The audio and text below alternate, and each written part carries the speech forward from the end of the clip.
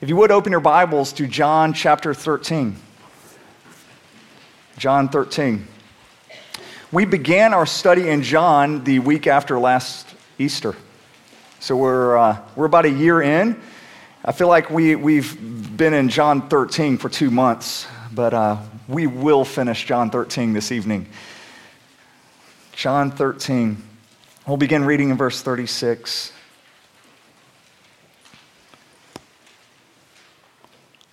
Simon Peter said to him, "Lord, where are you going?" Jesus answered him, "Where I am going, you cannot follow me now, but you will follow afterward." Peter said to him, "Lord, why can I not follow you now? I will lay down my life for you." Jesus answered, "Will you lay down your life for me? Truly, truly, I say to you, the rooster will not crow till you have denied me 3 times. Let not your hearts be troubled. Believe in God. Believe also in me. In my Father's house are many rooms. If it were not so, I would have told you that I go to prepare a place for you. And if I go and prepare a place for you, I will come again and will take you to myself, that where I am, you may be also. And you know the way to where I am going." Thomas said to him, "Lord, we do not know where you are going. How can we know the way?" This is the word of the Lord. Pray with me. Our Father, we ask right now through your Spirit, you would open up these words to us, that they would affect real change. We need to hear from you. Lord, I pray that hearts would be ignited, minds would be open. Lord, you would unleash our hands and our feet to go and serve. You would give us a courage and a boldness in the way we proclaim our faith. Lord, in order for that to happen, people need to hear from you and not me. So I pray that my words would fall to the ground and blow away and not be remembered anymore. But Lord, may your words remain and may they change us. We pray this in the strong name of Jesus. Amen. Before we look at these hopeful, joyful words that Jesus says in chapter 14, we first need to look at this despairing situation that we find at the end of chapter 13. Peter asked Jesus where he is going, and Jesus says, "Well, where I'm going, you cannot follow." And as usual, Peter feels the need to correct Jesus. "Well, no, Jesus, you're mistaken. I can follow you anywhere. Even if I have to die for you, I will follow you." In the other Gospels, Peter says, "Lord, even if everybody else were to deny you, I would not do it." I mean, he essentially throws all of his friends under the bus and says, I looking at them, I know that they might, but I'm different. I'm different, and I will not deny you. It's in moments like this, and I'm so glad that Peter is in the Bible. I relate to Peter so much. How many of you have ever found yourself doing something that you said you would never do? You were convinced, I will never do this. Since my wife's here, I'll just say one of the things that my wife has said. She's looking at me like, Lauren once said she would never drive a minivan. And the Honda Odyssey out there is hers. She even made a pinky promise with her sister that she would never do it. How many of you who are parents said, if I have a baby, I'm not going to be like all those other parents who are constantly taking pictures and putting it on Facebook of my child. And then you find yourself doing it over and over. Or if you're a dad, and you said you're never going to be like one of those other dads that tries to relive their childhood through the way their kids play sports. And every kick, you're actually kicking it with your child. I once, almost 20 years ago, told Lauren, I don't know where we will live, I just know it will never be in Birmingham. We've all done this, and the funny thing is, we think we will never do it again. We're like, well, I'm never going to do that again, and then we find ourselves doing it over and over again. Peter makes two huge mistakes here. Even after he has followed Jesus around now for 3 years, he still does not understand who Jesus is, and he has no idea who he is. He doesn't know what he's capable of. Peter looks at himself in the mirror and he thinks, I'm the strong one. And he looks at his friends and he goes, I'm the strong one of all of these. I'm so much stronger than them. He thinks, I can be the one who resists temptation. I can be the one who lays down my life for Jesus. Essentially, he's telling Jesus, I'm the one who could be the Savior here. It could be me. Jesus has to remind Peter just who will be doing the laying down of their life. It's not Peter. He says, Peter, not only will you not lay down your life for me, you will deny me 3 times.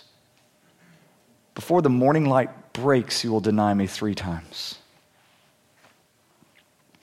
Listen, all of us have somewhere in our mind this idealized view of ourself that can do just about anything. I call it the super you. We all have this super you that we pull out from time to time, and this super you is convinced that we can finally, even though we have failed 1,000 times, this time we're going to get it right. This time I'm going to bow up, I'm going to make myself strong enough, and I'm going to get it right this time. And you pull out the old super you to do it.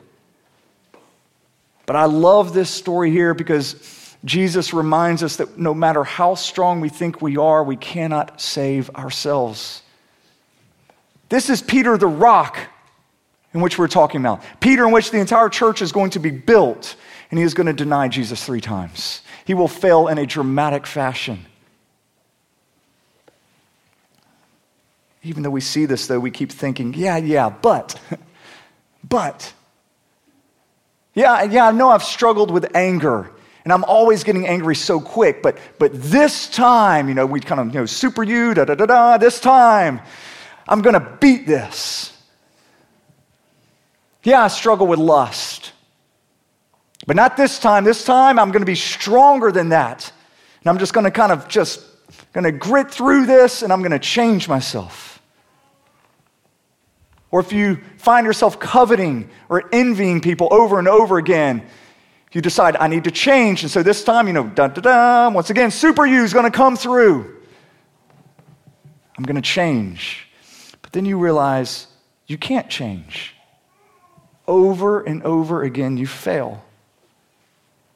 We cannot change ourselves. Peter shows us that the very best we have to offer, the most resolve that we can give in a situation will fail. We need Jesus. We need a Savior.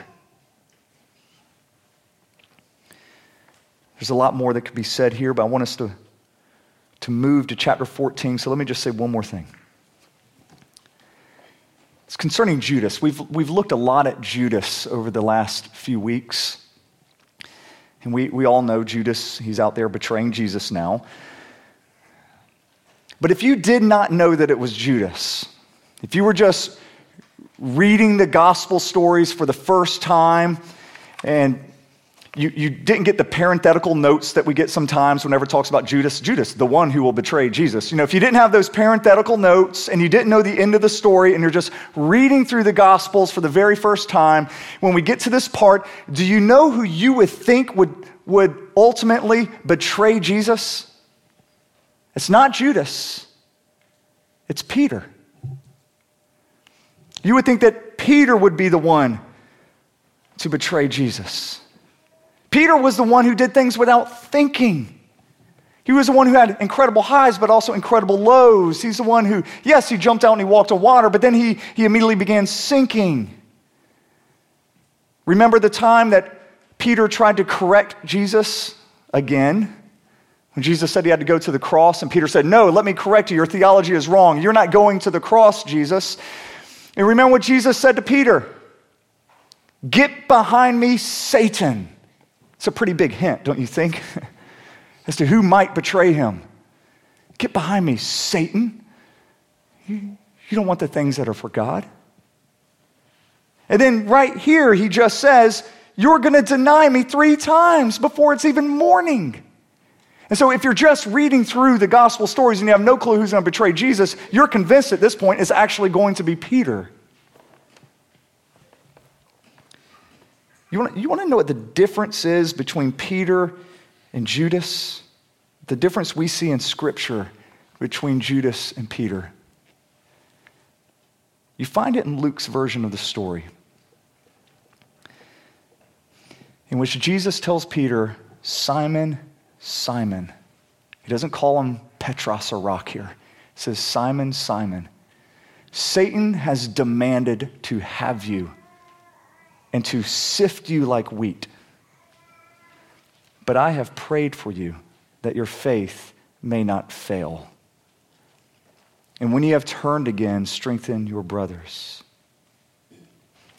This is horrific imagery. Can you imagine Satan out there demanding to sift you like wheat? This is what Jesus tells Peter. He goes, Satan has demanded to sift you, and you know what? I'm going to let him. I'm going to let him. But Peter, I have prayed for you that your faith may not falter, and I have prayed that you would be restored. That's the difference between Peter and Judas. Peter had an intercessor. Peter had Jesus pleading on his behalf, saying, yes, this person is going to be tempted. Yes, this person is going to fall. But God, don't let him fall all the way. Preserve his faith. You want to know why we don't fall completely? It's because we have an interceder on our behalf. Jesus is our only hope. Our hope is not that we can somehow put on a super you and we can somehow save ourselves. Our only hope is that Jesus intercedes on our behalf. I read this, it kind of makes me want to pray. Let's pray. I want to pray. Jesus, thank you. Thank you. You are our only hope. Thank you for interceding on our behalf. Thank you for saying, may our faith not falter. If you were not praying that, we would most certainly fall away. Praise you, Jesus. Amen. Sermon is not over. I know it's spring break, but you are not getting out early. Let's go to chapter 14. Sometimes you just got to pray during a message. Chapter 14 begins with Jesus saying, let not your hearts be troubled. Make no mistake, their hearts are troubled when we get to this part. I mean, the chapter begins with these disciples in deep despair. Judas is left to go betray Jesus. Jesus has just said, even though I've been with you for 3 years now, I am now leaving you, and you won't be able to find me. And then he tells Peter, their leader, their rock, and you are going to deny you even know me. So this is their entire world crumbling. We're talking catastrophic failure is happening here. The rug's been ripped out from underneath them. So yes, they are troubled. And Jesus says, let not your hearts be troubled. I mean, how are they supposed to not be troubled by this? The Titanic is sinking, water is rising, and Jesus is like, it's okay, don't be troubled. How does Jesus put to ease our hearts when the rug's been pulled out from us? If you lose a job and you can't pay for the mortgage, how can your heart not be troubled? If you feel stuck in a marriage that by everybody's account is a disaster, how can your heart not be troubled? If you're struggling through depression, and by that I'm not saying you've had a bad day or a bad week or even a bad month, but there is a darkness that has come on you that you for years cannot shake. How can Jesus tell you, Let not your heart be troubled and your heart not be troubled. His comforting words come in verse 1. Let not your hearts be troubled. Believe in God, and believe also in me. It almost seems trite right here. I mean, all this stuff's falling apart, and the big answer is, hey, trust God. I mean, how many times have you heard that? What you need to do is just trust God. But then Jesus adds this, believe in God, believe also in me. Now, everybody here can tell other people to trust God, but if you tell people to also trust in you, then you're psychotic.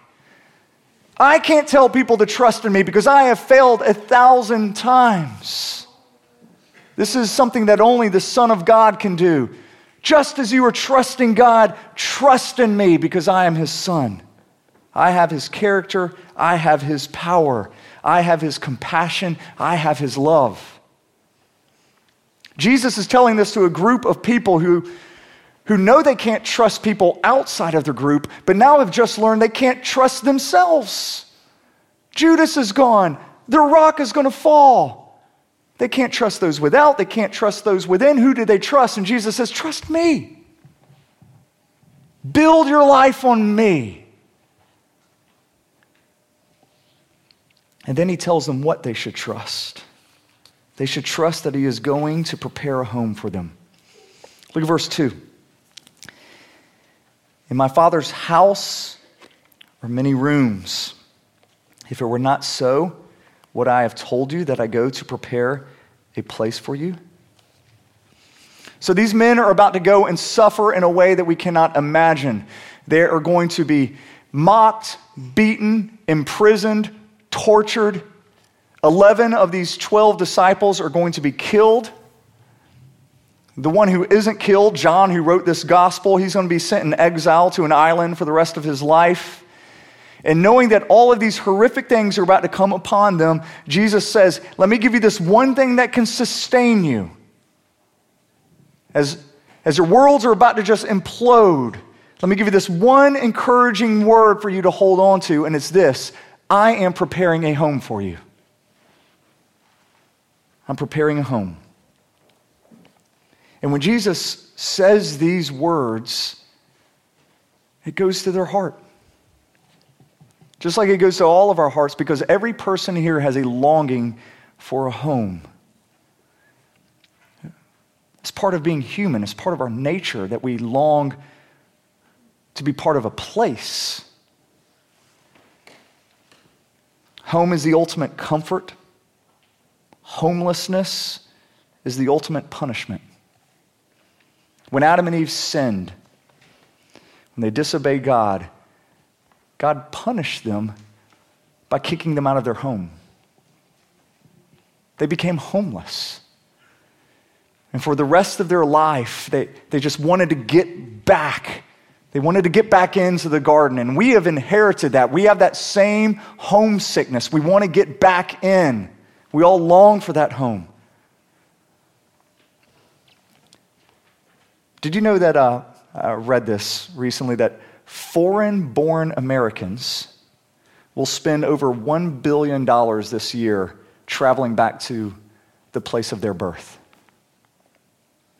Of all the places they could vacation, of all the places they could go, they want to go back to their origin, to which they see it as home. We're drawn to home. You're going to read numerous psychological studies that all show that children who have never experienced a home, never experienced a family or a place of belonging, are going to suffer an emotional detachment from others. I read this in one of the journals. It said that they will grow up with a fundamental incapacity for attachment. This is why the ministry that we partner with, Not Forgotten in Peru, it's one of the reasons we build orphanages there, but not just some mass building, where there's a cafeteria and all the kids are together. It's actually a lot easier to build something like that, to pay for something like that, but instead we do little homes in which only a few kids can live, and we give them house parents. because this idea of home and family is necessary. It's part of what makes us human. We all want a place where we belong. Our house where Lauren and I live, it's over 100 years old. It's older than this building here, shows its age. A number of years ago, a stranger stopped by and walked up the steps and said, "Hey, I grew up in this house. I was a kid in this house. And do you mind? I just kind of wanted to look around." We asked him a few questions first before we let him just in the door. He seemed legit. So he came in, he looked around for a bit, and then he said, "You know who would really love to come here? Can I get my dad to come here? I mean, my dad, he loved this house, and he would love to walk through it again." And so we said, "Sure, that'd be fine if you wanted to do that." Didn't think much more of the conversation. A few weeks later, I'm coming home from work, and I noticed outside of our house there were a couple of strange cars and 3 vans, 3 really large vans, which was a little unusual. And so I'm walking up the steps to our house, and some kids just burst through the door and run out, kids I've never seen before. I go inside, and our house is packed full of people. They're laughing, they're eating, they're telling stories, and I'm just looking like, who are these people? And then somebody came up to me, and they were holding part of an old window seat we used to have. We used to have it in the kitchen. I moved it down and just put it in the basement because I was building something else there. And they came up with part of this window seat and just go, "Can I have this?" And I was like, no, you can't have this. And I'm looking around, I see Lauren serving food to people. And so I talked to Lauren, and I just said, "Who the heck are these people?" She said, "It's that guy. He brought his dad." Actually, they decided to have a family reunion here. They just didn't tell us. So they're actually having their family reunion at our house. And somehow, without telling us, and we end up serving them food, the day ended with everybody giving me a camera, their camera, and me taking pictures of everybody on our front porch. It was just one of those crazy things. And I'm thinking, they could have a family reunion anywhere. Anywhere. Why do they want it there? Because this place felt like home to them. At some point, they all remembered going to this house. They all remembered just kind of being there, and it was this very special place. And sure enough, as I got to talk with more people after the initial anger left, and I was just talking with some people, they would want to show me around, and they would take me into the room, and they would say, "This is where Dad's chair was." And it was right here, and they used to have 2 TVs set up right here, and he would watch. And Granddaddy lived with us, and you'll turn that into a laundry room now, but that actually used to be his room right there. And they loved walking around and just telling us what the place was like, because it was home. We all feel this attachment to a home. I grew up in 1453 Womack Road, Dunwoody, Georgia. That was the address. If I close my eyes, I can still be there. I can picture the orange carpet that was in the basement where I used to play. You had the green carpet that was in the den. We had the wood-paneled walls that were there. I can hear my mom's feet clicking as I walk across the linoleum floor in the kitchen. I can hear the squeak, just this small little squeak that the chest of drawers would make early in the morning when my dad would open them up to get dressed. I can remember all of these things. I can't remember what happened last week. I can't. But I can remember this as a child because it was home. It became part of my identity. Jesus says that he goes to prepare for us a home. Do you know what a home is? Home is the place where you belong. It's the place where you are always accepted. The place where you are known and loved. It's the place in which all of the sights, all of the sounds, all of the smells are familiar to you, and they make sense to you. You understand it. Home is where you have that chair, your chair. Everybody knows it's your chair. It's where you get to sit and be comfortable. Home is where you are expected. Nobody is surprised to find you at home. It's where you're supposed to be. You're expected to be there. Jesus said that he's going to prepare a place for us like that, although it's much, much greater. The home that Jesus is preparing for us is the reality. The home that we grew up in is just a shadow. The home he's preparing is the substance.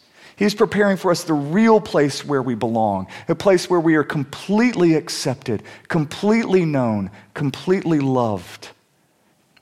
It's a real place. We're not some disembodied spirit just floating around for all of eternity. It's a real, tangible space for us. It's going to be a place where all of the sights, all of the sounds, and all of the smells are going to make sense to us. Can I just say, as I was thinking through this, that if this world, as beautiful as it is with all of its colors and its canyons, its oceans, its mountains, its flowers, and all of its beauty, if God created this world to be home to his enemies, can you imagine what awaits his children? There are a lot of images that the Bible uses to describe heaven. Sometimes heaven is described as paradise, which talks of its beauty. Sometimes heaven is described as a city, which I think implies its communal living.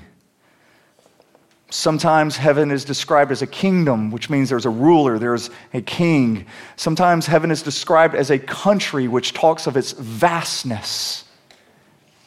But here we see it described as a home, which means it's simply the place our hearts long to be. Now, what makes heaven heaven is not the glassy seas, it's not the pearly gates. I'll confess, if that imagery is real and not figurative, I'm going to be disappointed because I could care less about glassy seas or pearly gates. But what makes heaven heaven is the presence of Jesus. Look at verse 3 and 4. And if I go and prepare a place for you, I will come again and will take you to myself, that where I am, you may be also.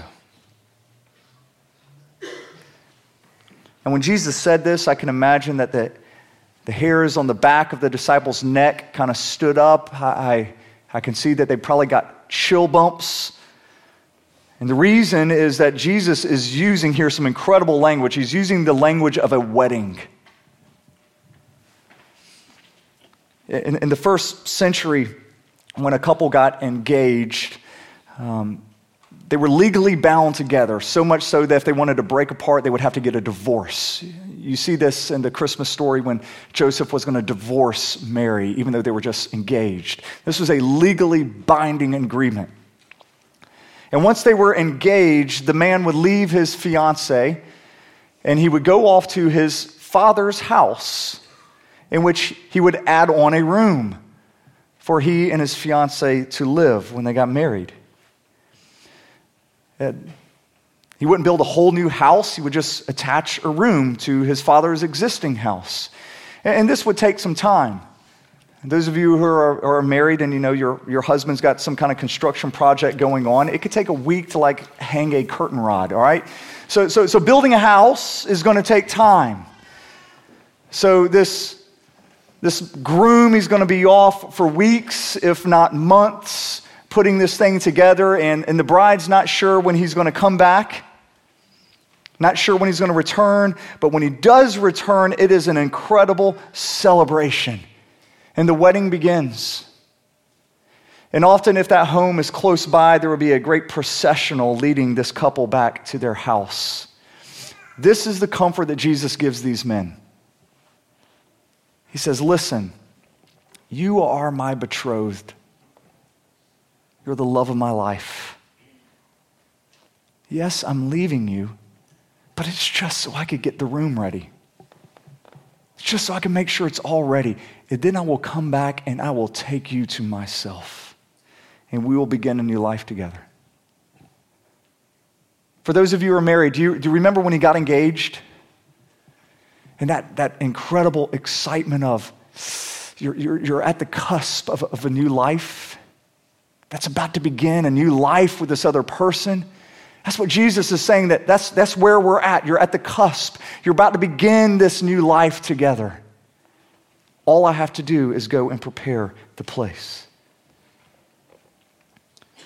This is incredibly intimate language here. I feel like the pulse was probably quickening as the disciples were hearing this.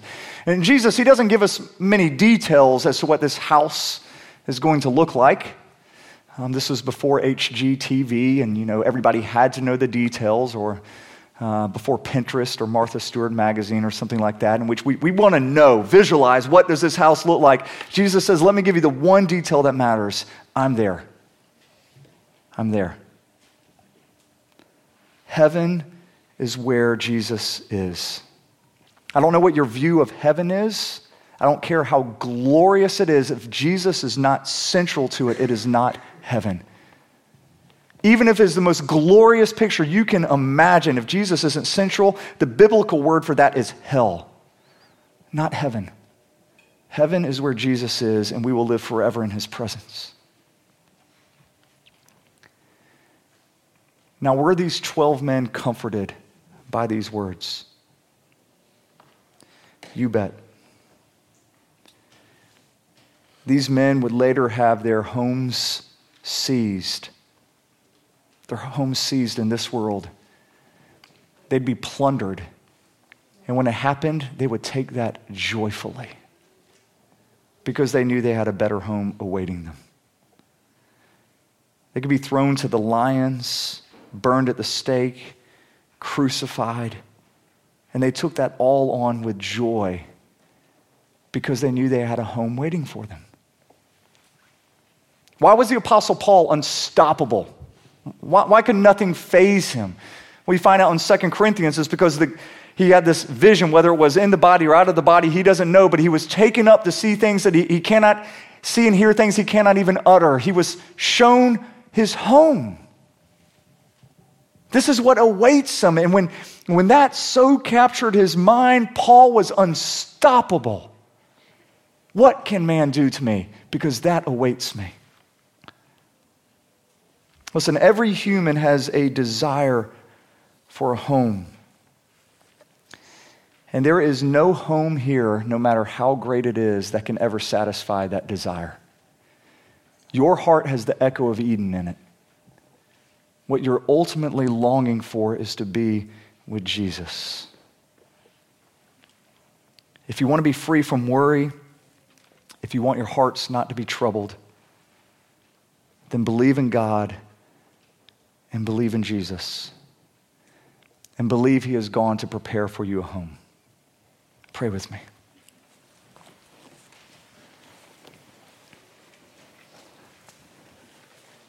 Once again, Father, the message is so simple. Believe in God and believe in Jesus. Believe he's preparing a place for us. So simple, yet we are incapable of changing our hearts to believe it. So through your Spirit, now make these truths a reality in us. Thank you, Jesus, for through the cross and through your resurrection, you have prepared for us a home. We pray this in your name. Amen.